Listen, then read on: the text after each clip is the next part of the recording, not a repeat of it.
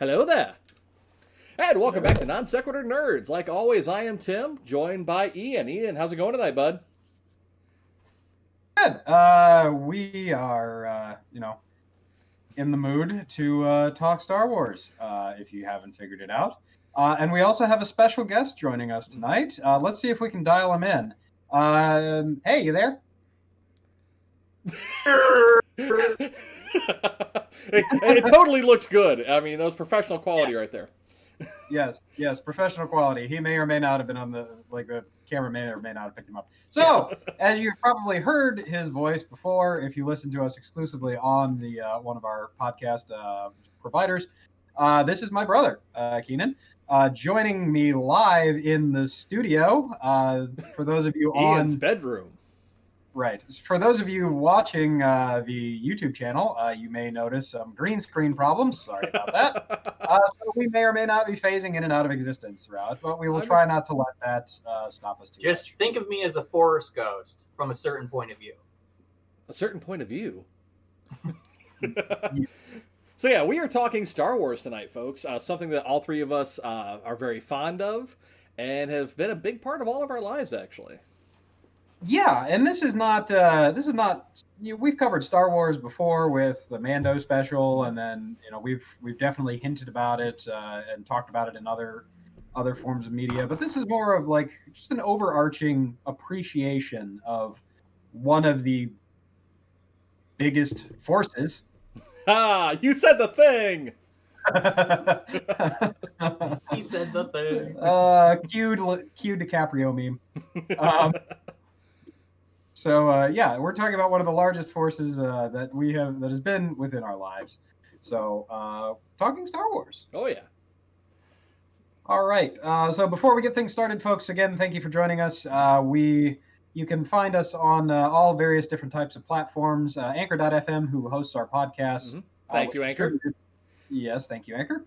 Which distributes to other media forms as well. So you can find us on Google Podcasts, Apple Podcasts, finally, Spotify, and multitudes of other favorite podcast platforms. So check us out there.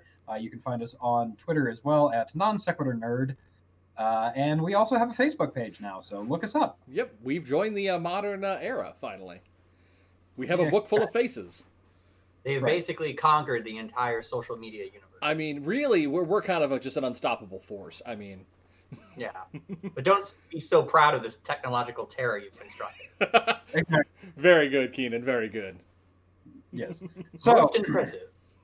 So, again, thank you all for joining us tonight. So let's just kick it off. Star Wars: A New Hope. First Star Wars movie that came out, the first one that I ever saw. Yep. Yeah, I mean, there's just so much about there's so much about Star Wars in general, really. Like, I don't even have to start with New Hope, but just Star Wars in general. Oh yeah, it was just so awesome to so cool. So cool. Please don't sue us, Seth Green. There's just so much that's just awesome about this. Star Wars. You get spaceships. You've got epic space battles. You've got laser swords, which, if you didn't see it, Disney premiered. The new sexy retractable one. Okay, like I know some people are saying that it may just be a prop that the actors in the new hotel suite thing use. Others have said that it may be something that they actually sell. Either way, it functions, apart from cutting through stuff, like a real lightsaber. If you guys haven't seen it yet, it's a lightsaber hilt. And typically there's two kinds of lightsabers you see. The kind that are like the fold-out plastic ones that the smaller cones, set of smaller cones, or there's ones and they illuminate from the bottom, or there's ones that are a fixed blade where the blade is internally lit, but you have to screw it on, screw it off. Those are most typically known at their Disney parks. I actually have one of those sitting over there, but this one actually telescopes as a solid piece out of the hilt and is internally lit. So that's pretty cool. When I first saw the trailer for it, I thought it was just like a special effect. I didn't even really get what it was, and then I was like, oh, that's like a product. That's a real thing. That's a thing. Whether it's a prop or something they're going to sell, it's still really awesome.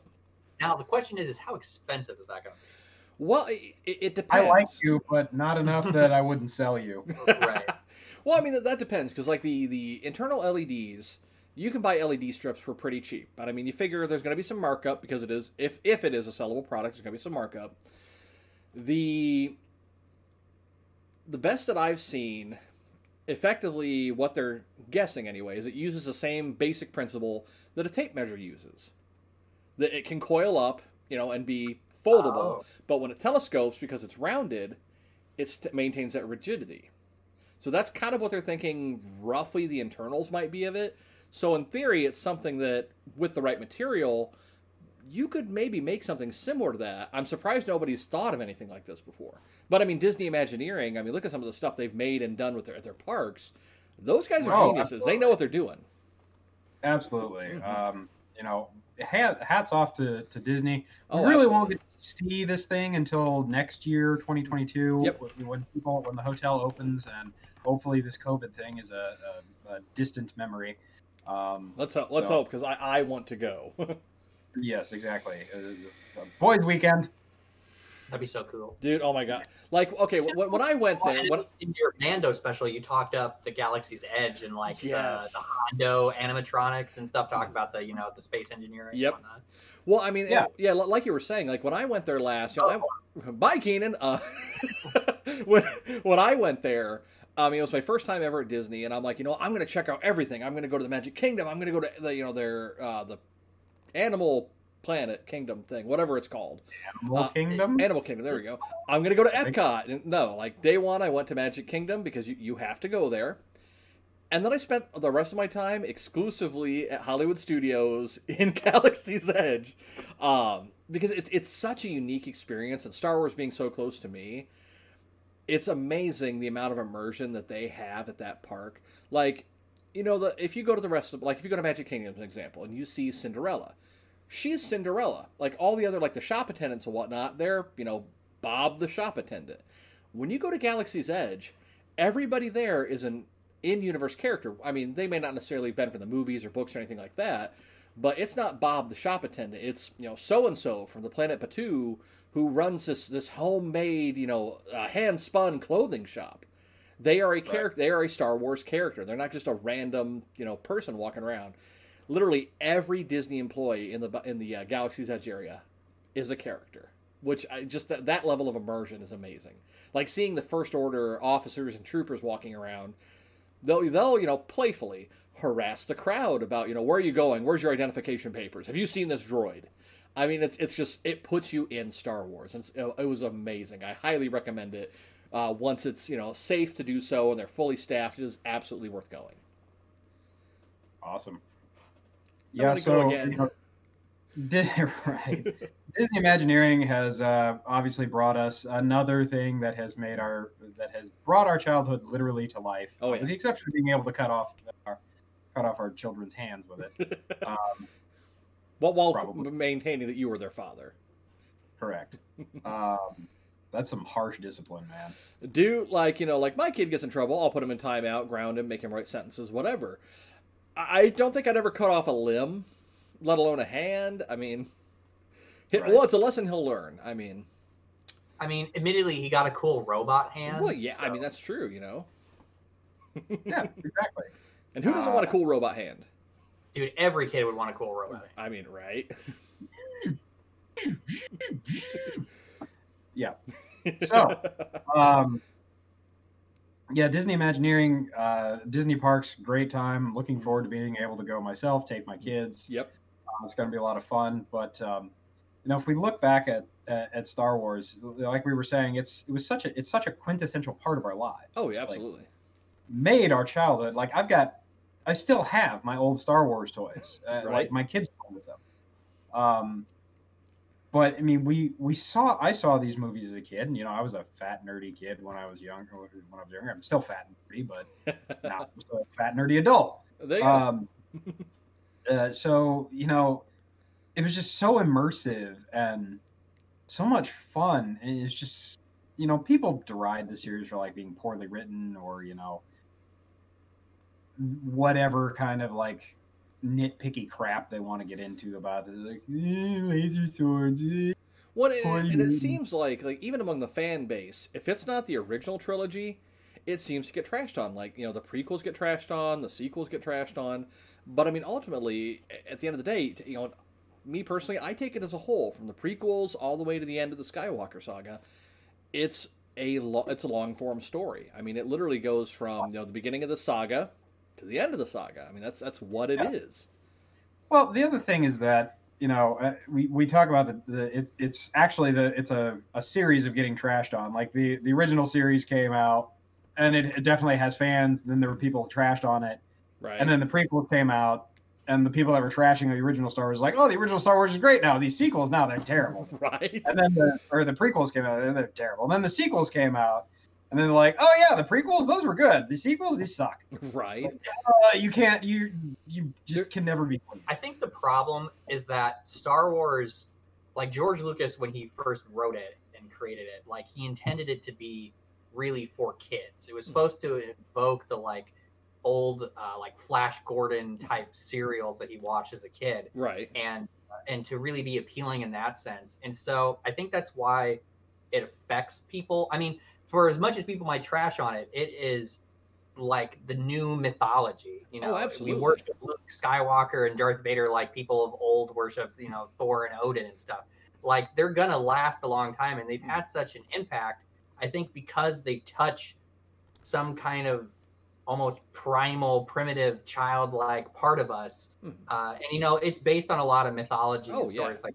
So I think that's why it's had such longevity, and why it's so passionate, and why people get so passionate about it, because it's like you're screwing with their childhood. And so then like we were like kids more or less around the time when the sequels came out, or like teenagers or whatever. Like that would be more our time, and that's probably why we have a better appreciation of it. And then like Ian's kids are more the kids of the sequels, right? And so they're gonna hold those really charitable, and probably when they get older they'll defend those, to their last breath. Right. So it's just whatever you grew up with, I think, is whatever version of it is like what you hold dear. But I'm with you, Tim. I try to like all Star Wars. I think even if you really want to get to it, you could nitpick the originals and say, point out things about them that aren't that good. Right. But I mean, I try to more or less enjoy them as much as I can. Try and find the good. Well, I just love Star Wars. So. I mean, if you look at it, if you look at the series, like all of the entirety of the movies, like the life of this movie is 40 years. Yeah. They've been around a while. Right. 1977. If you look at this, and you think about things like culturally, these movies have aged amazingly well. Surprisingly, yes. I mean, like obviously some of the like the camera work and the visuals, obviously you can tell it's an older film, but they still, storytelling wise, they hold up. I'm not necessarily talking about that. I'm talking about depending on when you listen to this or watch this, we're kind of in that like cancel culture, like everything's got to be PC type generation, like right. There's these people out there like they're going back and like trashing on Friends, and it's like, yeah, those jokes are not like some of those jokes are not acceptable today. Right. But they were acceptable back then. You can't, like, it's a really crap thing to do, to like go back and deride the past it's like sins of the past. What are we gonna do about it? Yeah. Well, we can't exactly go back and refilm those movies, Wasn't there something on?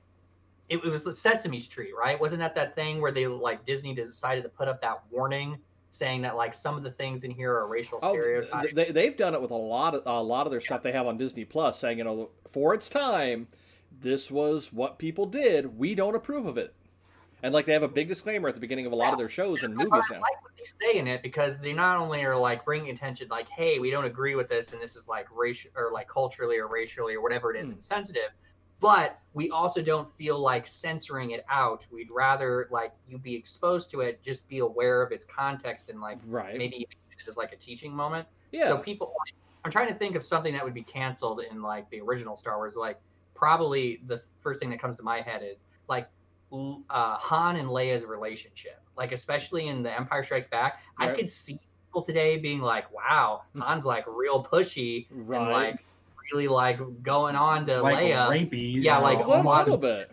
But I mean, it is kind of weird, and it is in a modern context a little uncomfortable. And the only reason we are okay with it is because we know she likes him the whole time. She's just not wanting to admit it. Right. But it does come off weird. But at the same time, you just have to keep the context in there, and the fact that it's a fictional, space story. Like, are we really going to argue like the political correctness of a thing that has a giant space dog and a dude in a black suit with laser swords? To me, right, it's a little dumb. I mean, just keep things in context. Well, Yeah, I mean, I agree. If I can think of, if there's one thing throughout that entire series that is like, seems to me truly to be insensitive, is going to be obviously Jar Jar Binks. Yeah, if we go to the sequels are pretty Jar Jar is like, they just need to have a cut with no Jar Jar in it at all. I'm just gonna say it right now. There was nothing redeeming about Jar Jar at all in the prequels. I mean, Nemodians are pretty bad too, and Watto. Yeah. Well, yeah, the Jew allegory with Watto, and then the sleazy Asian businessmen of the Nemodians. So there were some questionable choices that could not in today's culture it wouldn't fly. But I'm kind of going back to what I was saying though, is like, these movies have aged incredibly well from a cultural standpoint, but as you were also saying, from a technical standpoint, they have aged very well. Like, I think the people like us that grew up with it, we maybe we're just more forgiving, but at the same time, we also grew up with we are used to having like people underneath a soundstage with their hand up in a puppet, like miming the puppet. Like, we grew up with the Muppets and Sesame Street and Labyrinth. Labyrinth. Well, like, for me, the thing that really, like, that I appreciate about the original trilogy is the fact that, like, all of their, like, the ships, the set pieces, anything involving, like, a vehicle in space were all handcrafted using, like, various, like, model kits from, like, battleships, tanks.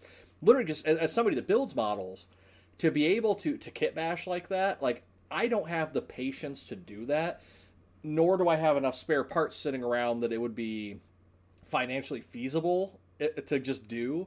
But, like, the fact that that's all, none of that is CG, that's all physical, hard, right there. You can pick up the Millennium Falcon model. Well, I mean, some of them are bigger than my table. Yeah, quite large. Yeah, but I mean, like, most of those models, you can pick up and hold and actually see, this was in the movie. This thing here, this is for the close-up shots. This one's for the wide shots. They have it all right there, and that, to me, that shows a lot of passion for it. Right, and the stuff that was put in, like the after effects, like the blaster bolts and things like that. Right. I mean, that's still not even CG. That's like effects. Yeah, like old school. It's like old school. I think they literally drew on the film frame by frame. Right. Well, like the original, like the Luke's land speeder, they couldn't like remove the wheels originally, so it was like an orange force blob. Yep. And like the original cuts of it, because they like Vaselined it off or something. It was Vaseline. They literally smudged Vaseline. They mounted the camera so it was at a fixed height. Yep. And they had the track where the speeder was going to be marked, and then they put Vaseline over the lens of the camera. Yep. And then the camera just tracked with the speeder so that it was always in that same spot underneath the speeder. So yeah, that was how they did practical effect back then. Yeah, and it worked. Another like appeal of why it's lasted so long is that a lot of like sci-fi movies back then were just like really cheesy. Like they were considered like B movies and weren't really given a lot of respect to. Oh, I just appeared again. The force is not strong with me.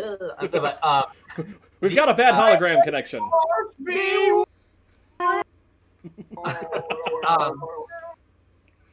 That I need to think about that. I need to keep that in mind. But it's just like a lot of like old sci-fi stuff were just not given a lot of money, and they were like really easy, not a lot of effort. And like you said, they put a lot of effort into making these things look good. And George Lucas got like a butt ton of money from doing American Graffiti, and he was doing this all on his own, so it was like a passion project. Right. So he obviously put time into it, and I think having actual real physical things makes it last longer, because some CGI, especially early CGI, doesn't age well at all. No, it doesn't. You look at it. Since most of Star Wars avoided that, made before then, it doesn't have that same issue of time of like that just being. Ooh. Well, like, if you look at the prequels, a lot of the CG in the prequels just didn't age in proportion to the rest of the film. Right, like you could tell a lot of the sets are just green screen, or like some of the skin textures are weird. I mean, I would say that it still generally looks pretty good. Yeah. But you can tell that there are definitely some rough spots. Yeah. Yep. Yeah, but I mean, if you also look at, some of the original trilogy, I think probably the most noticeable thing in it is the Death Star trench run right at the very end when Luke fires the proton torpedoes. Like it is very clearly like cartoon animated. Right. Yeah, like little drawn in, like little blobs. Yeah, like little blobs. And like even the like the trench hole is like the whole thing is definitely animated. Right. That's like it's so blatantly obvious, but it still works. And that's the other thing, like, because Star Wars led to the creation of ILM. Yeah. Right. Industrial Light and Magic, which is a tour de force of the Hollywood industry. Like I can't remember how many different patents they hold. I think it's like 250 patents, like on software and techniques and different things like that. But the thing is, like, ILM, if I remember correctly, George Lucas did ILM not as a moneymaker, but as a way to help the film industry. Yeah. It makes money, but that's not the intent of it. The intent of it is to provide tools and capability to Hollywood and to filmmaker. Right. Yeah. And they did a phenomenal job of that. Well, and he also created THX too, which is basically like the cutting edge of like sound. Well, I mean, yeah, and if you look at the sound design from Star Wars, like, yeah, better like. There are so many iconic sounds. Like my text or my notification tone on my phone is the lightsaber sound. Yeah, that's how iconic. Like that's how ingrained in our culture is when even the sounds instantly get you. And like we're not even getting into music, but just like sound effects. Everybody knows the Wookiee roar that I did, or the lightsaber sound, the sound of a TIE fighter engine, sound, or the TIE fighter flying, or R2-D2 screaming. That was actually pretty good, Ian. That's actually pretty good. Just like everything in that, and Darth Vader's breathing, like even no one that has any context or is like never watched Star Wars would get if you did,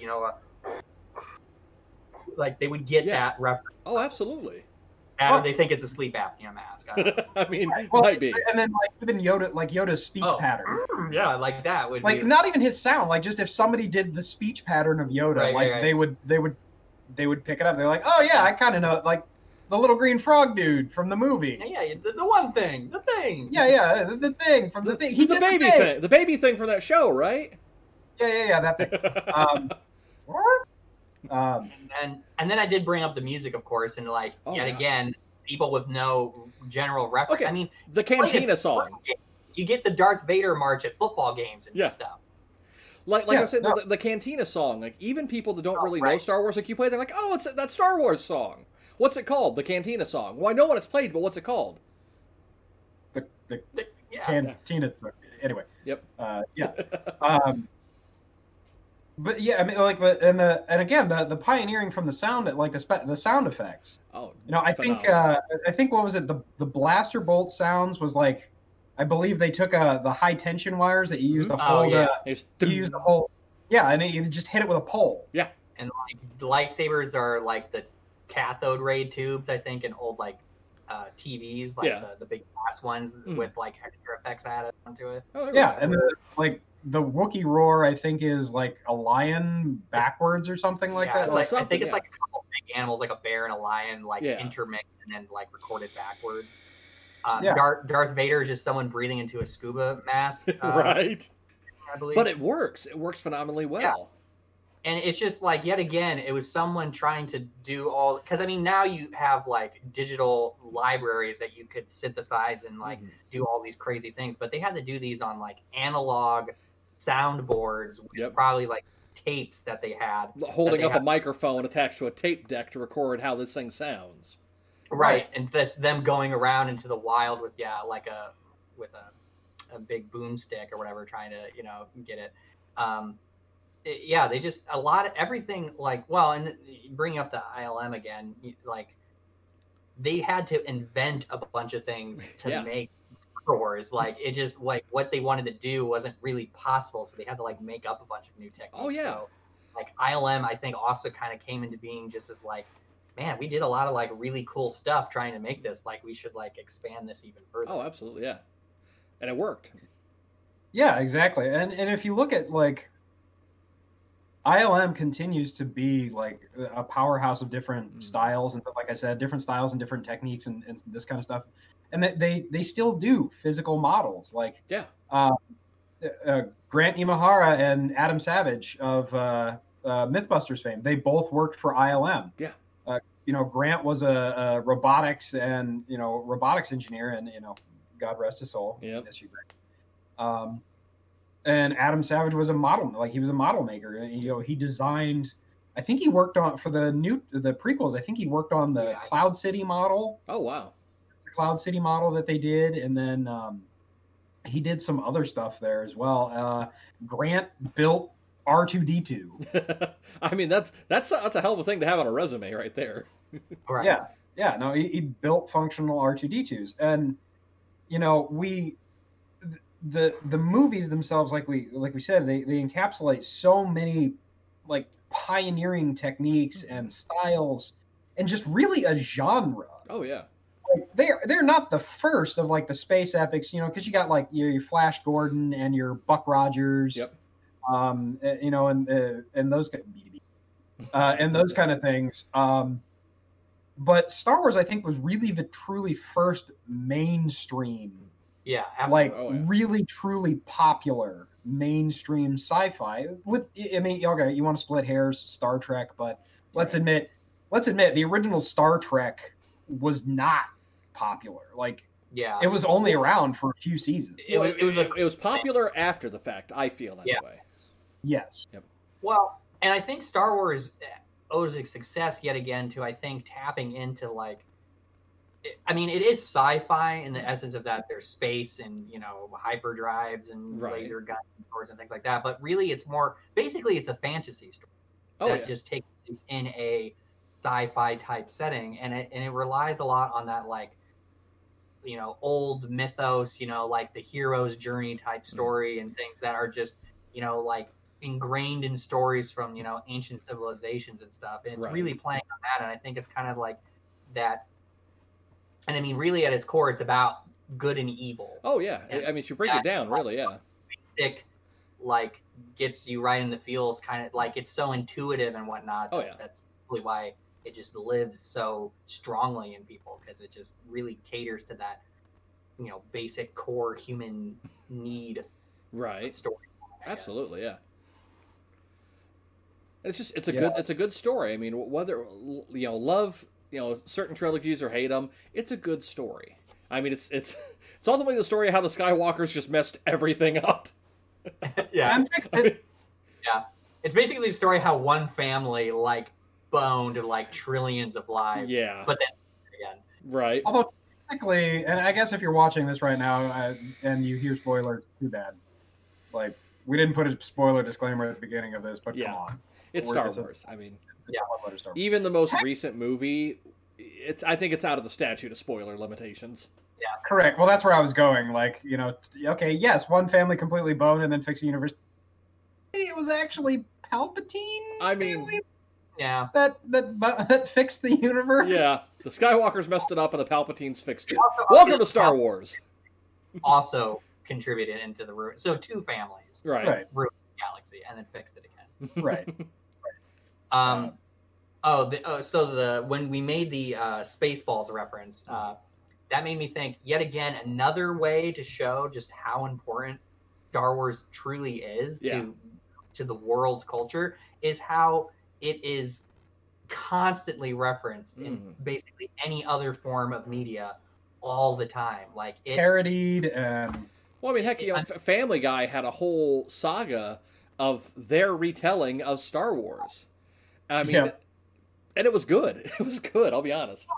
Like, we brought Star Trek, this just popped up in my head. When they rebooted the Star Trek series with J.J. Abrams doing the movies or whatever. I mean, honestly, a lot of the tone and style, and especially the more like action-oriented aspect of it, except for the lens flares. yeah, They were everywhere. Very Star Wars. It wasn't really, because like original Star Trek, and I feel like even Star Trek like Next Generation and like more the true Star Trek is really more low key and really more it's like more philosophical talking and stuff. It's not really action oriented. But the new movies went in the action direction, which is definitely more Star Wars. Right, like I wouldn't say Star Trek was a drama, but I mean it's more akin to that than it was an action series. Yeah, the old Star Treks anyway. Yeah, it's intended to be more thought provoking in its own way. And I mean that's fine and dandy, but it's just I found it funny when they wanted to reboot it as a movie. They're like, let's Star Warsify it and make it more actiony, and that made it popular. And Spaceballs is a whole movie that is more or less a parody of Star Wars. It does include Star Trek stuff in there and other stuff, but it's mostly Star Wars. Right. And I mean, even things that have nothing to do with the parody, like they're just serious things or whatever, like they'll get referenced. Little things, little elements in there, and it's just from movies and songs to, like we said, football games or whatever. It's everywhere. You can't escape it. Just how all-encompassing Star Wars really is. Yep. Oh, and I got another question. I was going to ask you guys this earlier. So you wanted to start with A New Hope. What was the first version of Star Wars you saw? Because there's like the originals, which are hard to find. Yeah. And then there's like the 1997 re-release with like the special edition stuff. And then there's like the Blu-ray version, and then there's like the Disney version that has McClunky in it. So McClunky. I think the first one I saw was the original cut of it. But I'd only seen that maybe once or twice. So I mean, realistically, it was the first re-release of it. It was the first one that I watched regularly. So, but the original viewing was the original. So.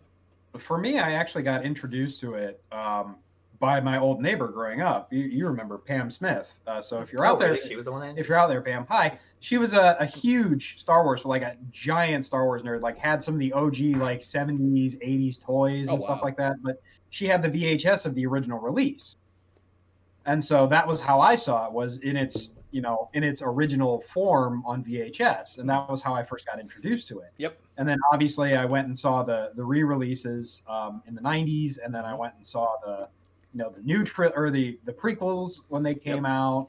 I really don't know that there is Star Wars media that I haven't consumed in some form or other. Like, and if we talk about Star Wars media, oh God, they have covered, I think, literally every form of media on the planet. Absolutely. Comic books, manga, novels, movies, audiobooks, audio adventures, even like nonfiction books. The Galaxy's Edge cookbook, or which I have. Star Wars has a cookbook. Yeah, well, I mean, well, heck, I mean, they even have like children's books which are non-canonical. There's I can't remember the name of it, but it's my daughter has it, and it's a series of short stories about all the different females from Star Wars. So I mean, like you got Princess Leia, you've got Rey. I mean, it talks about some of like the Twi'lek dancers. I mean, it tells it all in like kid appropriate short stories, and it's all like she was reading it to me one day, and I'm like, this is very well done actually. I mean, you can tell that they're targeting it towards young girls. But all in all, it was actually very well done. I was really impressed with that. Well, I mean, they also have, we talked about this other media that they have, and the universe is so vast. There's all these stories, and then there's video games. Yep. Obviously, there's video games and TV shows. And TV shows. Thank you, Disney and Lucasfilm, for just like filling our hearts absolutely. And time slots with all of this Star Wars content that they're getting ready to put out. It's staggering the amount of money and trust that the House of Mouse is putting behind this thing, which makes sense because they are a merchandising, money-making machine. Yeah. Dude, I am super looking forward to the Obi-Wan series. I want to see more sassy Ewan McGregor. Damn it. And Ewan McGregor's Obi-Wan is at least one of the things that like pretty much all fans can get behind, being like, at least that was good. Like if you hate the prequels, they're like, well, but his Obi-Wan was pretty good. Yeah. Well, I mean, go ahead. I was going to say that I was going to divulge into the prequels a bit, but it sounds like you were going to stick with Obi-Wan. So go ahead. You take your thought first. Just. I agree with Keenan completely on that one. I think that love or hate the prequels, I don't think I've talked to anyone, regardless of their frame of thought on the prequels, that didn't like Obi-Wan. I mean, everybody knows the, General Kenobi. I mean, everybody knows that scene, Hello there. Right. Yeah, exactly. Well, he does a really good job of being reminiscent of Alec Guinness while being a younger man.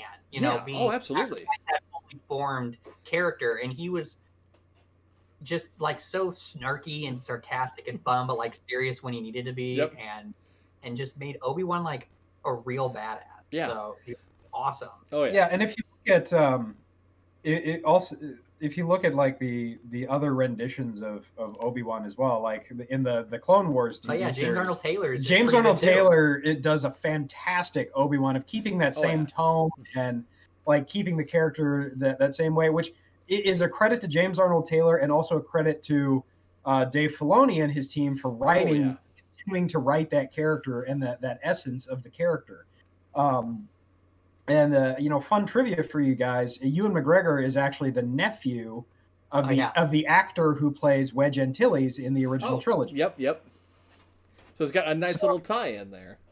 Yeah. It's some history before. Yeah, right? So the Force is strong with that family too.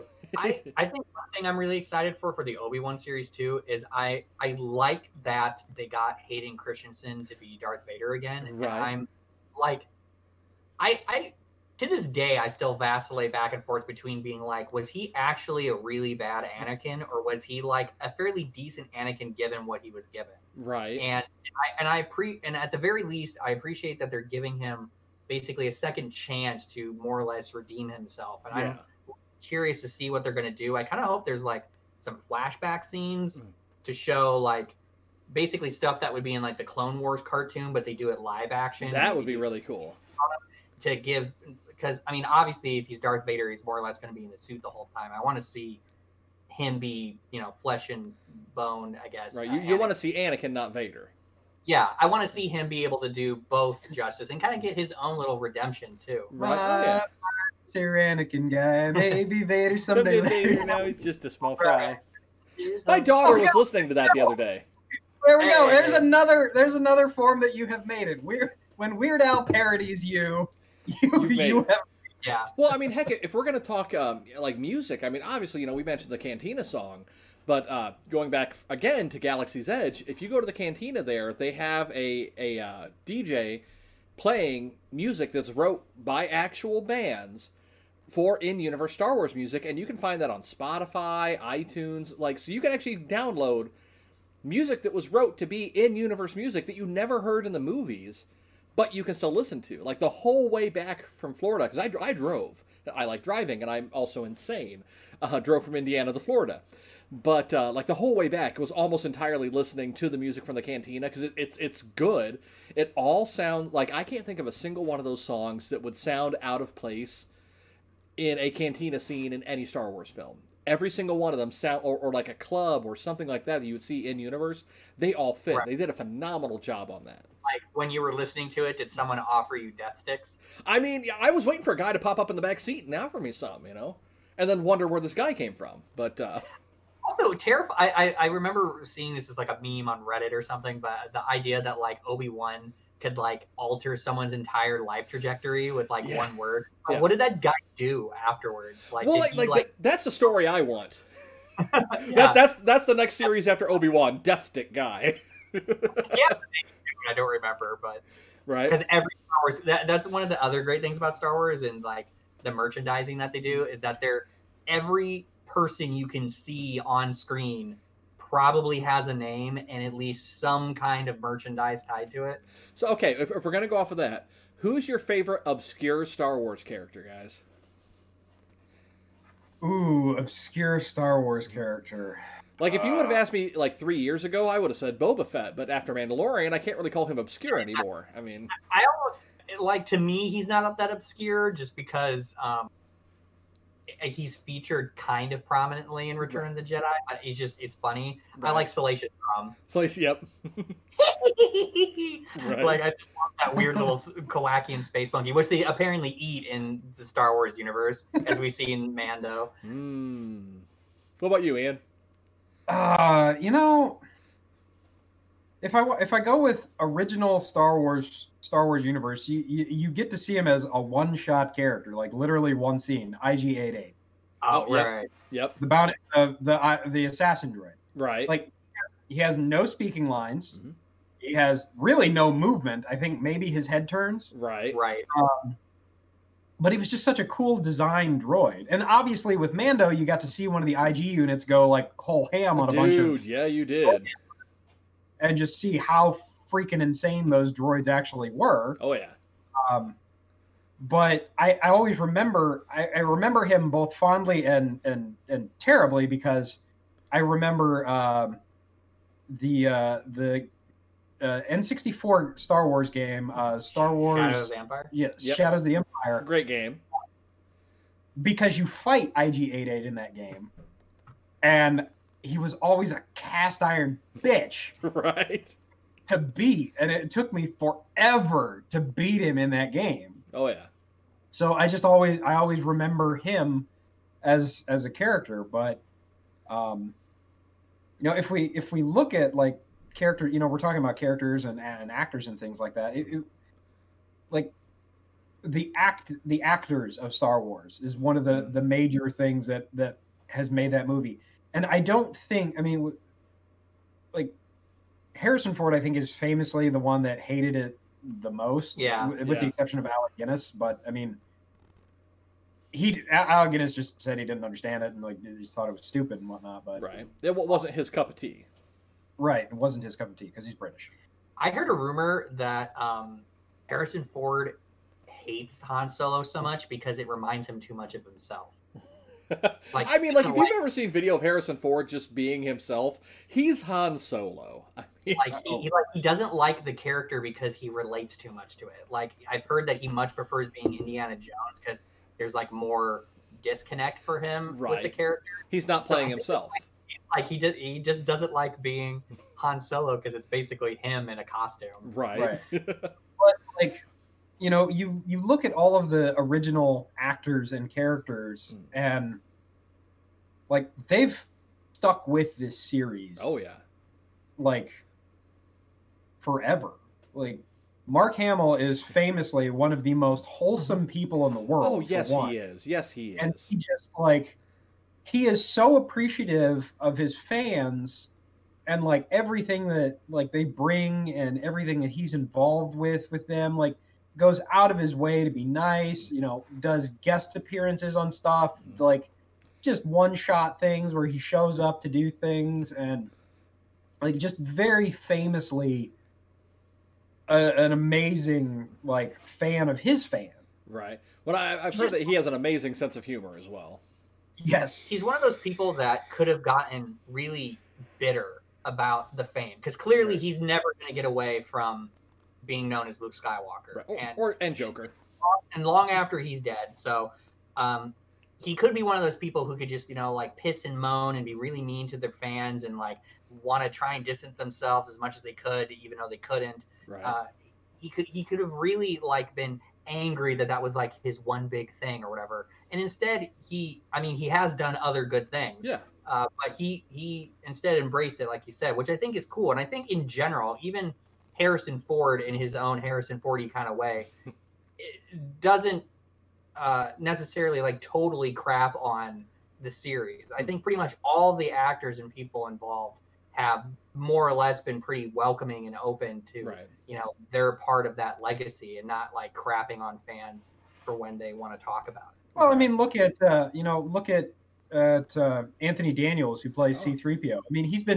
he is C-3PO. He's the 3PO in everything. Yep. Like every appearance of 3PO has been Anthony Daniels, whether voiced or physical. Mm-hmm. Like he is that character. Yeah. You know, Mark Hamill is Luke Skywalker, and you know, I think of, you know, like Peter Mayhew, and you know, the name escapes me. The guy who played R2D2. No. Kenny. Yeah, Kenny. Kenny Baker. Kenny Baker. Kenny Baker. Yeah, Thank you. I was gonna say Kenny Loggins at first. Kenny Loggins. Kenny Chesney. Wait. But I mean, they were all so involved with the series. Oh, yeah. Like just continuing to be involved until they literally couldn't do it anymore. Like Peter Mayhew stopped doing Chewbacca because he like couldn't walk. Yeah, he's like wheelchair confined eventually. Right. I mean, he had giantism, so he's tall, and they, you know, he had problems with his knees, like it just hurt. Yeah. And so he just couldn't do it anymore. But he was on set to provide instruction to the guy playing Chewbacca, like showing him like facial expressions, like how to emote underneath this rug. Right, because that's what it was. Right, and you know.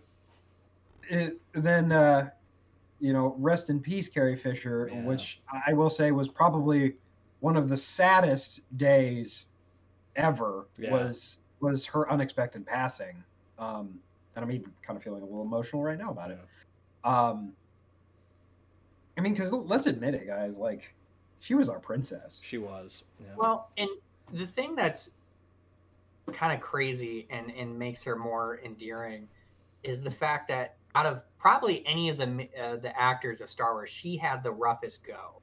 Because I mean, even from the beginning, casting her, they're like, you got to lose like 15 pounds before you get it. So she already, and I mean, she was like 19 when she filmed it. And so I mean, she was a kid. Let's call it what it is, you know. That's a lot of weird pressure and body issue stuff to throw onto someone who probably already had that anyway. And then she had, you know, alcohol problems and drug problems and just all kinds of, you know, just crap that she had to go through. Yeah. And yet, during that time, and I'm sure at some point she just absolutely despised Star Wars, but at least to people she interacted with, she was still a really good sport about it. And then came back around, you know, in her middle age or whatever to really reaccept it. And it was great seeing her, you know, get back into it and, you know, embracing that good part of her life and kind of making a second go. And then sadly, you know, got cut short, which really sucks. Yeah. Because of, you know, just that journey of that, you know,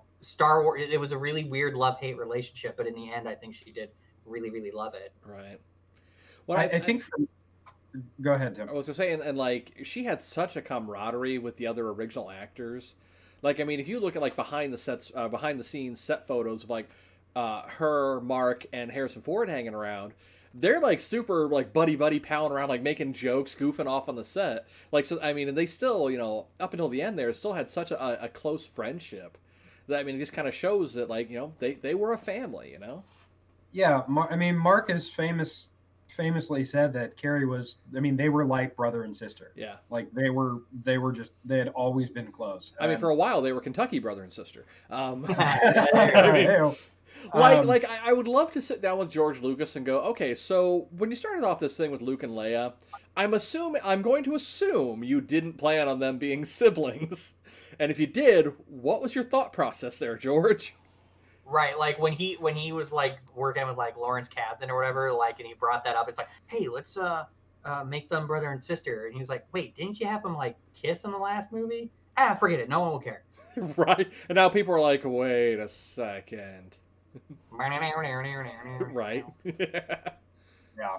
But yeah, everybody in the original cast seemed, and I mean, I think one of my favorite like random pictures I saw was I think this was on Star Wars Reddit, but it was like a photo shoot of Carrie Fisher doing stuff for Star Wars, but she was doing it with, I'm assuming Peter Mayhew, but it was someone in the Chewbacca outfit, and they were like on a beach, and he was like just holding her and like carrying her. And she was like screwing around with it, and I just was like, that's great, that's fantastic. Oh, absolutely. And I think she was like real close with Peter Mayhew too, and just everybody involved really. So. Yeah, I mean they built not only a legacy but a family. Oh, absolutely. And it's been like they had like it was so fantastic to be able to see, these movies and really be kind of part of that universe. And we miss Carrie Fisher. She was definitely our princess. Yeah. She's elevated to the status of Disney princess now. Yep. Quite literally, yep. Yeah. So not only was she princess of a galaxy, but an official Disney princess now. But the other thing that some of the other fun trivia is, I've seen some interviews with Mark Hamill and whatnot, and Hamill, it must be the absolute greatest secret. Like, you could tell that man anything, and he would never divulge a secret. Oh yeah, because he was the only one that knew about the Vader line, like the Luke, I am your father thing, and he famously said, he's like, I couldn't tell Carrie that for 2 years. Oh God. Like, do you know how hard it is to keep something from Carrie Fisher? Yeah. It's miserable, because the joke was also being that if you wanted something to get out, you just told Carrie and it would be out in minutes, because she blab. Yeah. But yeah, so he was the only one that knew that. He was the only one that knew about his appearance in Mando. Like, yeah. Oh, well, I mean, they did a phenomenal job of keeping that under wraps. Let me tell you. Oh yeah, and Jon Favreau was on the morning show shortly after that episode premiered, and basically was just like, yeah, I have no idea how we managed to keep that from getting out. But Right. I mean, because it was a year that was kept under wraps, Right. like, which probably, I mean, I don't know if it's just like everybody is fearful of pissing off the House of Mouse, or if It's probably respect. Right. Respect and passion for this universe that these people were like, nah, we're not saying anything. You're like, oh my God, this is so cool. We got to keep the secret and have everybody have that same feeling. Right. And yeah, so just, the actors, even the extended actors, from the different universes, like we said, James Arnold Taylor is Obi-Wan, Matthew Woods, for his portrayals of Bib Fortuna. Is clearly his most famous character. Right. Well, I mean, he's famously also the voice of General Grievous, so that's where he fits in. And then the guy who plays Anakin in the Clone Wars, Matt Lanter. Yeah. Wait, I got a fun trivia fact real quick. The original voice for Grievous, who they wanted to, and they almost got him, but he ended up having to back out for some reason, was Gary Oldman. Really? That would have been interesting to have his voice behind that. Yeah, and it's like, what? And I mean, he's famously done like a ton of like crazy, like evil Russian dudes. I'm assuming that's what Grievous more or less would have ended up sounding like. A Russian Grievous. Also, the coughing that he does was George Lucas's coughing because he had bronchitis during the time. Oh goodness. Well, and like if we're talking about Grievous, like we can't talk about Grievous without talking about post Disney things being made non-canon anymore. Yeah. Because like you brought up his cough, and the Clone Wars animated thing, last I heard, was no longer canon. But that explains why his rib cage got crushed and why he has that cough, was because Mace Windu just force crushed him. Yeah, the Tarkovsky Clone Wars. Yeah, yep. I don't think that's canon. Yeah, well, I mean, there were so many novels, comics, like all kinds of extended lore that's not canon anymore. We're talking about Shadows of the Empire. That's not canon. So, like Dash Rendar, I don't think is technically a canon character at the moment. His ship is. Yes, because his ship appears in the Rise of Skywalker. So, yeah, his ship appears there. The Ghost appears there. There's a ton of Easter eggs there if you have like a 120-inch screen and can pick them all out. Yeah. Right. Even the original Corellian Corvette that Leia uses is there. Yeah. The Tantive 5. Was it? Yeah, I think it was a Tantive 5.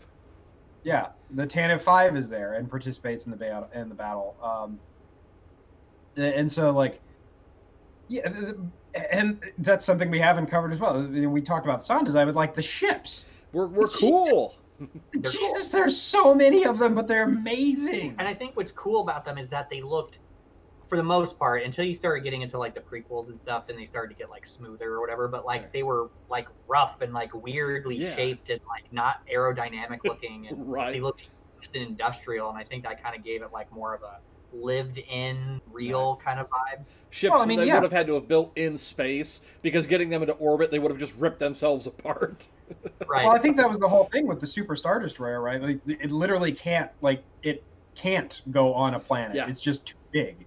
Like, it has to be an in space only ship. Right. You know, with the Death Star, if it's missing a parking spot, it can just make one. Right. Poof, right there. Right. Exactly. Which I'll show you handicap parking. Oh. Right. Exactly. Well, that was the Death Star too. Ian. Because it's not half made, or is it because an old man was driving it? Well, maybe that's why the Rebel Alliance got so many dings in their ships during that battle. Wow. How many issues backing the Death Star into its spot? Wow, guys. He only drove it at like a couple, like not even hyper speed. He was like sublight speed, and everybody behind him was like honking. Come on, he only drove it at 2 parsecs. Yes, exactly. But I mean, the ships are just absolutely iconic. Like, if you look at Star Trek, there's maybe 3 ships that people can name. There's the Enterprise. Mm-hmm. There's the Bird of Prey, or the Warbird. I'm not a Trekkie. Yeah, honestly, I think the general public would just know the Enterprise. I think beyond that, they like might recognize the silhouette, but they wouldn't remember the name.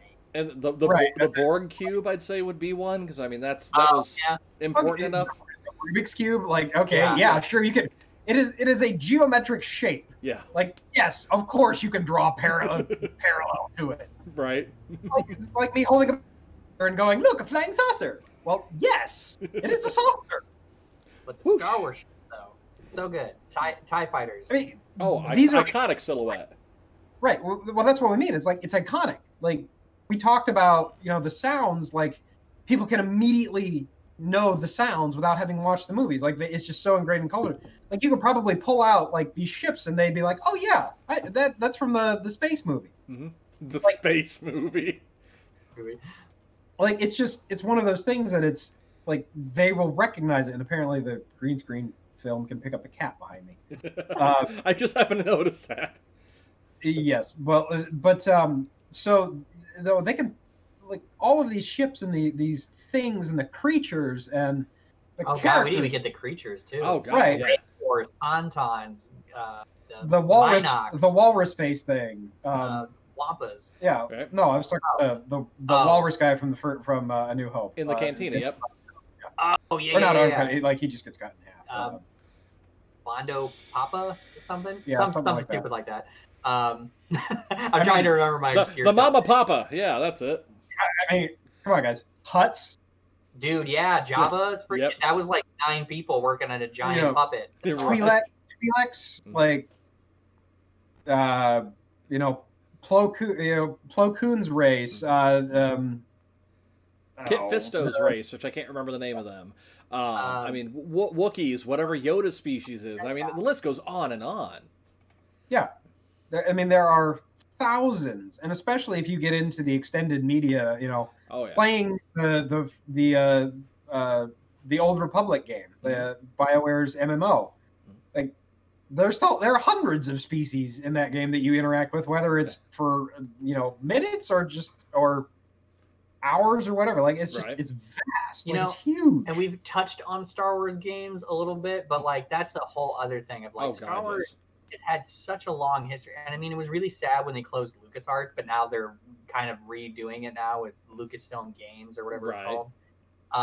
Well, I mean, they've re-released the Monkey Island games. They re-released which are phenomenal. They re-released Grim Fandango. They re-released The Day of the Tentacle. Yep. Which was famously a Lucasfilm game. Republic Commando. Wait, what's the one with like the dog and the bunny? That's a Lucasfilm. Sam and Max. Oh. Yeah, Sam and Max. Yeah, that's coming out. So, I mean, even beyond Star Wars, LucasArts made a lot of really cool games and did a lot of cool things. But then, like the Star Wars games, obviously you got the Rogue Squadron. You had Shadows of the Empire. You had the pod racing game for 64 too. Which was a fun game. Admittedly, was fun. Yeah. No, that was a great original Battlefront games. The new Battlefront games are pretty good, minus the loot system that used to exist. Right. Well, Tim mentioned it earlier, but Republic Commando, Commando is bomb, and they're re-releasing it for the Xbox. Yeah. Yep. It's out for the Switch now too. Yep. Which I think we've touched on this before, but my hope is that them re-releasing that leads to another game. Like I would be completely for that. Like, because that game was so bad. It was very like Halo, but Star Wars. Yeah, like, very much so. Halo, but you were playing a Star Wars game, which made it much cooler. Right, but it was also a squad-based game, so like you could control your squad, and like, you know, even dying in that, like if you get knocked down in that game, like your squad can come revive you. Yeah, like, you die is not the end of it. Unlike like Mass Effect, where like you go down and you have to restart the mission. Yep. When I remember, like, I was at that age where I found like certain like dumb things funny and enjoyable, and so like my favorite thing that I remember from that game is they had like a multiplayer or whatever that you could do, and I just remember like if you got the bowcaster, like if you killed someone, it would like pin them to a wall, and it would have a weird like ragdoll effect, and I just remember finding that hilarious. Nice. I'd forgotten about that. What other games? Oh, there's the Force Unleashed games were pretty fun when they came out. Jedi Outcast, the newest one. And then there's the Jedi Academy. Well, there's Jedi Academy, and then there's the newest one, which is what is that called? Jedi. It's not Outcast because that was a different game too. Yeah. One that just came out that. I was literally playing that the other day. Order. What is it? Jedi Fallen. Yep. Jedi Fallen Order. Yep. That came out, and I still haven't played it, but it looks really good. It is really good, actually. I mean, then there's obviously the flying sim games. And, the new Rogue Squadron game. The new Rogue, which is I'm really talking about, fun. like Star Wars X-wing and Star Wars TIE Fighter, right? Like, you know, the old school ones. Or actually, one of my favorite computer games is Star Wars Renegade, I think. It's on Steam, but it's like an old '90s game, and it's a strategy game. Yeah. Like, you have to there's all the different planets, and you can build fleets and troops and stuff. You have to like take over the galaxy, but you can play as both. You can play as either the Empire or as the rebels. I think I've never played that one. Empire at War, which is like that. I think that's like an RTS game. Yeah. Well, Empire at War was they did a basically it was like an Age of Empires reskinned with Star Wars. Right. And I can't remember what it was called, but it was literally like just Age of Empires 3 with like a Star Wars skin. That was real. But your game was like Empire, more different. Yeah, my game was much more different than that. But Empire at War was it was still an RTS, but it was completely redone. Like it was completely new from the ground up, like new mechanics and everything. Whereas the Age of Empires one was Age of Empires with a Star Wars skin. Like that's realistically all that it was. Like they didn't really have to put much effort into it. There you go. But yeah, so there's just so much in Star Wars that has touched the culture and the world, and you know it's so iconic, and you know it even draws from like different cultures and things like that, because Star Wars was written very much based upon like Akira Kurosawa. Japanese, his Japanese films. It draws directly from, I believe, Yojimbo and the Hidden Fortress. Right. Are two of the direct comparisons, and even the saber combat styles are based upon Japanese sword fighting styles. Kendo. I think I mentioned this before, but I do kendo, and if you look at the fight scenes, like there are direct stances that they take that are kendo stances, kendo and kenjutsu. Not to spoil too much, but there's a clip out on YouTube that you can go and watch. It's Obi-Wan versus Darth Maul on Tatooine. Yep, I don't see what you're talking about. And it's the final confrontation against Obi and Darth Maul. And Obi-Wan takes, like, when they go to start fighting, they both take a kendo stance. Like I can directly draw the comparison because I do those stances in Kendo. Right. So the first time I saw that, I went, "Oh God, they did the thing!" I also like that scene as a poetic thing where like he starts off doing like his classic like lightsaber above his head thing. Yep. And then he switches to like Qui-Gon's like hand on the side thing. Yep. I thought that was like very cool, nice. like in universe touch too. Yep. Yeah. I mean, even like the shows and whatnot, like they got like when they reintroduced Qui-Gon as a Force ghost in the Clone Wars, they got Liam Neeson to come back and do the voice. See, I didn't know that was Liam. I thought that was an impersonator. Wow. Yeah, he actually did it. He came back. I mean, even Ian McDermott came back and did some Palpatine lines. Right. Although in I guess now next to the last season of Clone Wars, the guy who was playing Palpatine had passed away, so then they had Tim Curry come in and do voices. So there is a jarring difference. Like if you binge this between the series, you can definitely tell the difference because Tim Curry has a very iconic voice. Yes, so when he came in and started doing it, like it was very jarring, and you're like, "Oh, ooh, what is this?" Right. But I thought he did a good treatment of it. Yeah, it worked. Different. You know, actually, if I remember correctly, the original voice actor on Clone Wars for Palpatine's name was also Ian. I think his name was Ian Abercrombie. Yeah, like I believe so. But yeah. I will say that generally speaking, Star Wars has also done a good job of keeping their different, especially now that like with the Filoni verse, a good job of like keeping things interconnected. Yeah, absolutely. Paying attention to stuff in general. I mean, a few things they fudged on or whatever. I think just because like George Lucas or whoever was in charge kind of was like, I don't really care because I just want to tell my story. Right. So they didn't care too much about it, but especially like the power of retcon.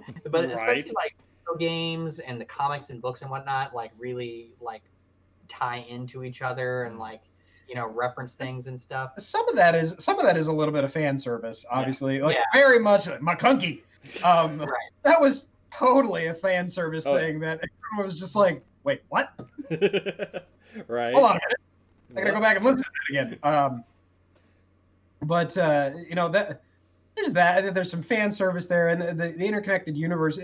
Again, people kind of pan the writing a little bit, But if you go back and watch the Clone Wars cartoon series, like if you talk about some of the best character development. Oh, absolutely, yeah. Ever, like the development and the slow descent of Anakin into where he winds up being. Yeah. Just amazing. We're taking like a character who was dead and not really all that interesting other than looking cool, Darth Maul, and turning him into arguably one of the more complex, dynamic characters, not just villains, but characters in Star Wars. Clone Wars it respected a lot of the material that was like in the prequels and stuff, but it then took those things and just expanded on it a lot bigger. Oh, absolutely. And it gave like things its due, which I think was really cool. Well, saying like you were talking about, Anakin as a character. Like I feel that the Clone Wars did a much better job. The Clone Wars series did a much better job showing his descent to the dark side than what the movies did. But I mean, then again, you're talking about something that's 2 hours long versus something that spans several seasons of a TV show. You've got the time to develop into that character growth. Right. Well, and then if you also look at it, they took an original character that was an original character and made her one of the most endearing, beloved characters in the Star Wars universe. And of course, I'm talking about Ahsoka Tano. Yeah. She was a character that was originally really annoying. Yeah. Yeah. Like her first appearance, like she was too plucky, Yeah. Well, I mean, they even nicknamed her Snips. Yeah. For like that was her nickname in the series. Yep.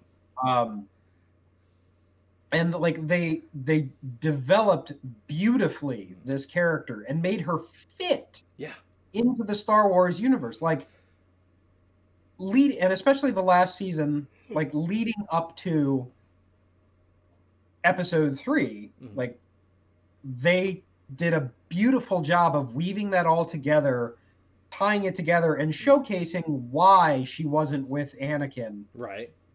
at when he did turn.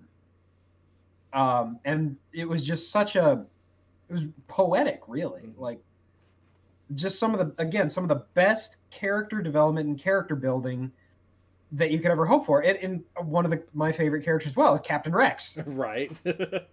He just a clone trooper that develops into his own tour de force. Right. And becomes just this ingrained part of the mythos, which, again, another trivia, Disney has come and said that, yes, the old guy on the Battle of Endor is, in fact, Captain Rex. So, which is a nice little retcon, Yeah, it's a nice little retcon. It's canonically, it works. Right. Which also goes to, because he survives, which also goes to show that Rex was there for the fall of the Republic, mm-hmm. the rise of the Empire, the fall of the Empire. Yeah, he was there through it all. He was integral to all of it. Oh, yeah. Much like the Skywalkers were. Mm-hmm. I mean, obviously he didn't do as much damage as the right. Skywalkers. But, yeah. But it's still crucial. Yeah, exactly. So, we've kind of touched on a lot of things. We didn't really delve in any of the particular movies, but we've just kind of really done more like a cultural analysis of Star Wars and how it's affected all of us. But we could just real quick, I guess another question for you guys is, I mean, there's probably too many, but like, what's like a scene that pops up in your head that like really is like Star Wars for you? And it could be, I guess we could just go with the movies, but if there's something from other media that's like really striking to you, I guess you can bring that up as well. For me, I mean, kind of encompassing the overall themes of like family, inner struggle, things like that. It would be the scene where Han Solo is on the bridge talking to Ben, his son Ben, trying to talk him down, trying to talk him back, and just lightsaber right through him. Because I mean, to me, that shows off that theme of like I said, family, inner struggle, choices. I mean, ultimately, that's one of the big themes of Star Wars is the choice to do the right thing, or to give in to what's easy. Yeah. Yeah. So that scene sticks out for me a lot. That's a really good one. That was very well done in the series. It's very like Greek too, or like Shakespearean. Oh, very much so. Very much so. Intense. And it was a good way of like immediately making you be like, you suck, Kylo Ren. Like, we hate you. Like, it gave you an immediate reason to dislike him. Yeah. Right. What about you guys? I mean, there's obviously the scene that the Vader "I am your father" scene. I think really one of the scenes that, to me, it didn't feel as iconic when I first watched it, but after watching the tie-in materials like the Clone Wars and everything else, it made it a lot more poignant, which was Vader's return to the light side when he kills Palpatine. Oh yeah. Like, knowing all of everything that happened before that, it makes it a much more powerful scene to me. Oh, yeah. So that one ranks very high for me. And then another one, which is from the Clone Wars series, is actually from the last episode of the Clone Wars, where Order 66 is done. Yeah. And Ahsoka turns around to Rex, like, fighting the urge to shoot her. Right. And you see him crying because he has to fight. He's trying to fight this. Yeah. And that to me was just a gut wrenching, very powerful scene. Oh, absolutely. Yeah, I mean, I think both of those are nice because they recontextualize things that without the added knowledge of other stuff, like you said, it doesn't. I mean, when people first saw Return of the Jedi, they only had The Empire Strikes Back and A New Hope, and I mean, it does work and it fits and it is emotional. But then when the prequels came out, you then see what Annie was like and how like it parallels events in that, and that made it hit harder. And you see the Clone Wars when that eventually came out, and that gives like even more to it. And it really, really drives home that like Saga's whole like you said, choice about how like Vader picked the wrong choice, but then eventually did make the right choice. You know, the redemption that you can get. So that hits, and then like the Rex thing is impactful because like the clones were just indispensable. You know, whatever, they were just background things in the prequels that you probably had some questions about if you like nerded out, but you didn't think that hard on them. Right. But then the Clone Wars made them people because I mean they're not droids, they're living people that were just cloned. And then they gave them personalities, and then to get the whole Order 66 thing, you're like, oh yeah, that is jacked up. That's like how did they get living people to just suddenly betray people they trusted, and like it does hit a lot harder. Yeah, and I think one of those tie-ins is in the Clone Wars series is the death of Fives. Right. Yeah. When he's trying to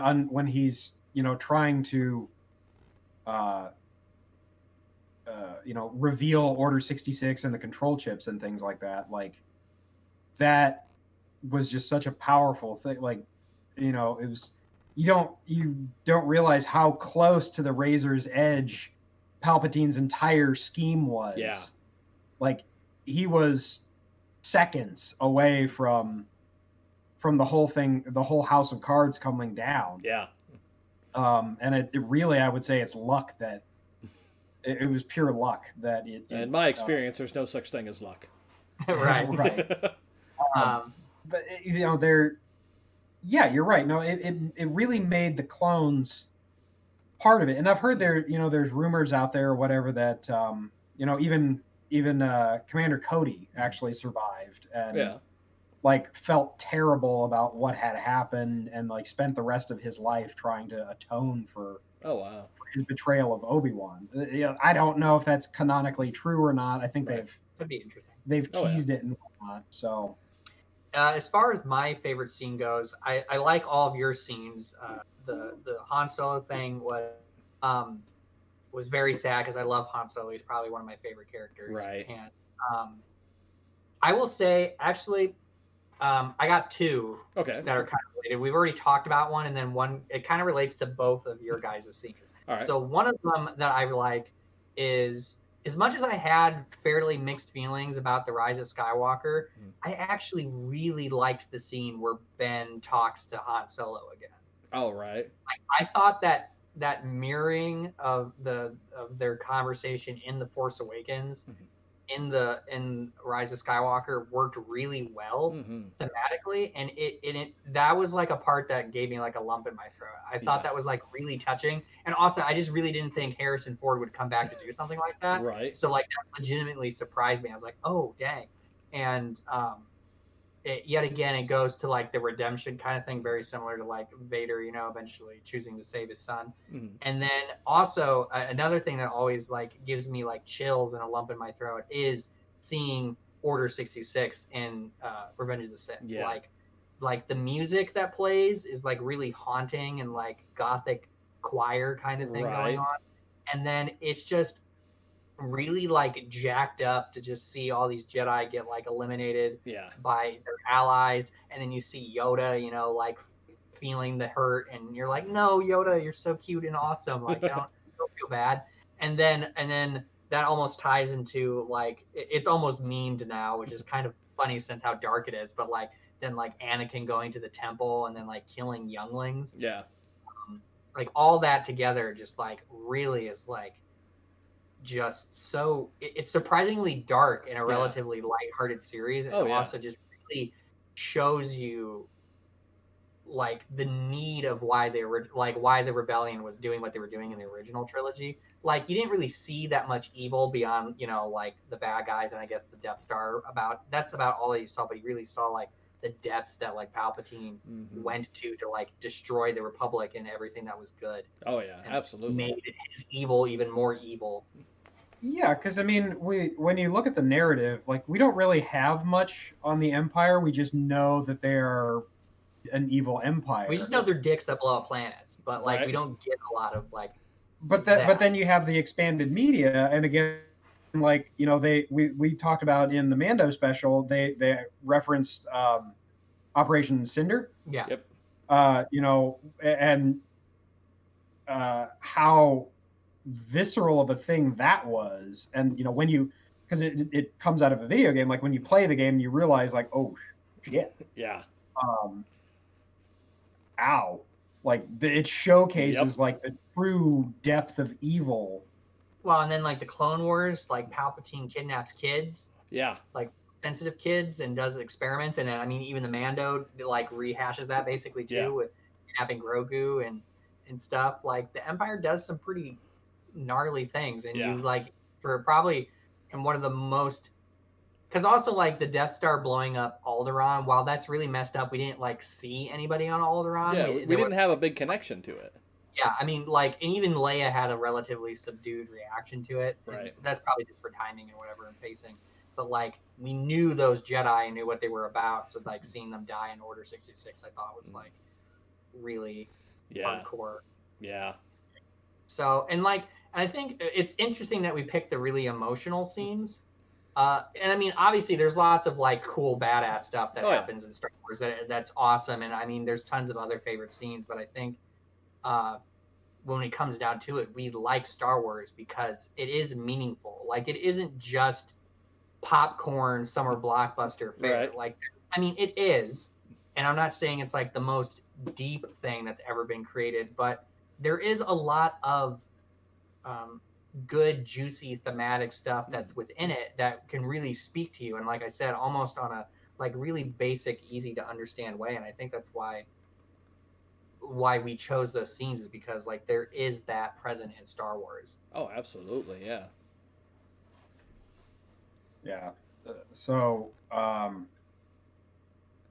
I think we've covered a lot, and I think we're probably coming up on about time here for us. So I'll end kind of things with a question for you guys. Okay. Favorite Star Wars character? Oh. Sassy Ewan McGregor Obi-Wan. hands down. As far as like main cast goes, that would be my pick. Right. Okay. Keenan? Pondering. I think I have to. I mean Obi-Wan, Ewan McGregor Obi-Wan is really good. And then there's like some characters that are cool mostly just because they look cool or they do cool things. Like I'm probably gonna have to go with Han. Yeah. I just think Han is so cool. Like I also like the fact that he almost feels out of place at times. Like he's like got this crazy Star Wars like, you know, space magic stuff going on, and he's just a dude trying to make his way through the universe. He's a space trucker. Yeah.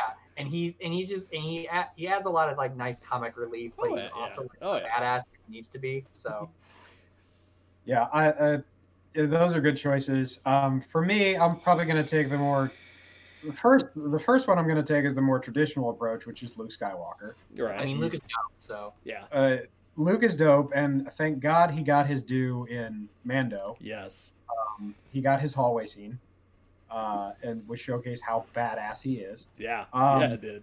And then, probably less traditionally, more expanded universe is Ahsoka. Right. Ahsoka's really good too. Ahsoka, again, I'm just going to say it's because I absolutely love her character development.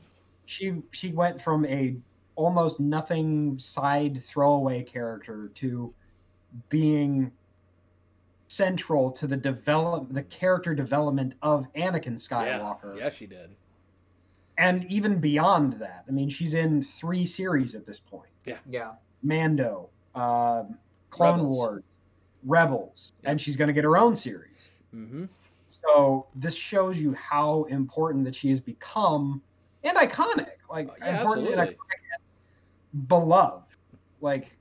Right. She is part of the Star Wars and universe. I will point out that, you know, because some people, when the sequels came out and people complained that they didn't like them, a lot of people are like, oh, what, is it because you don't like a female-led Star Wars movie? Because, like, Rey or whatever, they were trying to say that we're, like, misogynistic or something like that. I'm like, no, you just might have had issues with the movie. It doesn't necessarily have to do with the fact that Rey's a girl. Right. And you point at the fact that Ahsoka, who was, like we mentioned, initially hated, is now one of the most beloved Star Wars characters of all time. It's all writing. Yep.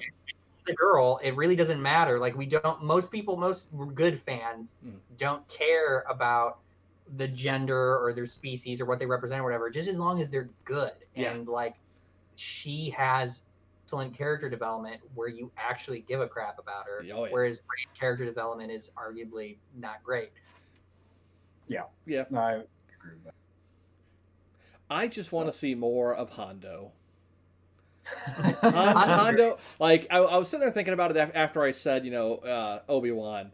If I'm picking like secondary characters, it would be Hondo Ohnaka from Ohnaka Transports. Totally legitimate. For secondary characters, mine's HK-47. There you go. Silence, meatbag. That was such a great character. For one, I love this speech pattern thing where he like states what like kind of sentence he's saying, and then he's just so like gleefully and polite. He's like evil C-3PO. Yeah, like he's really polite and like kind of funny, but like just pure evil at the same time, and it's great. Like he'll probably stab you in your sleep, but at least he told you he would stab you in your sleep. Yeah, exactly. So I kind of forgot about him. HK is a fantastic character. Oh yeah. But again, there's so many iconic characters, especially if you get into the extended universe. The Legends universe now. Yeah, Legends universe. Well, when I say expanded, I mean like just the larger outside of out of the movies. Yep. There's just so many to pick from. Yeah, there are. Everybody's got a favorite, and everybody's allowed to have their favorite. Like I don't think I'm gonna. Somebody could tell me their favorite character is like the Rancor, and I'd be like, cool. Yeah, cool. Awesome. Hey, the Rancor's kind of cool though. Right. Honestly, like you got some like claymation going on in there. That's pretty sweet. I want to talk to somebody whose favorite character is Death Sticks guy. Did anybody else think that was Johnny Knoxville the first time they saw that movie? He does. Yeah, look like Johnny Knoxville. Yes. Yeah. Absolutely. Okay, so it wasn't just me then. Yeah. Or like somebody could just be like, "Oh yeah, my favorite character was Gamorrean Guard number 2." Right. All right. Cool. All right. Whatever. That's great. Or yeah. You're yeah. right, Or exactly. I'm sure there's some people out there who are like, "Oh, mine was the Twi'lek Dancer." Yeah. I mean, hey, cool. One where they took out the accidental flash, or the one with the accent? Yes. Yes.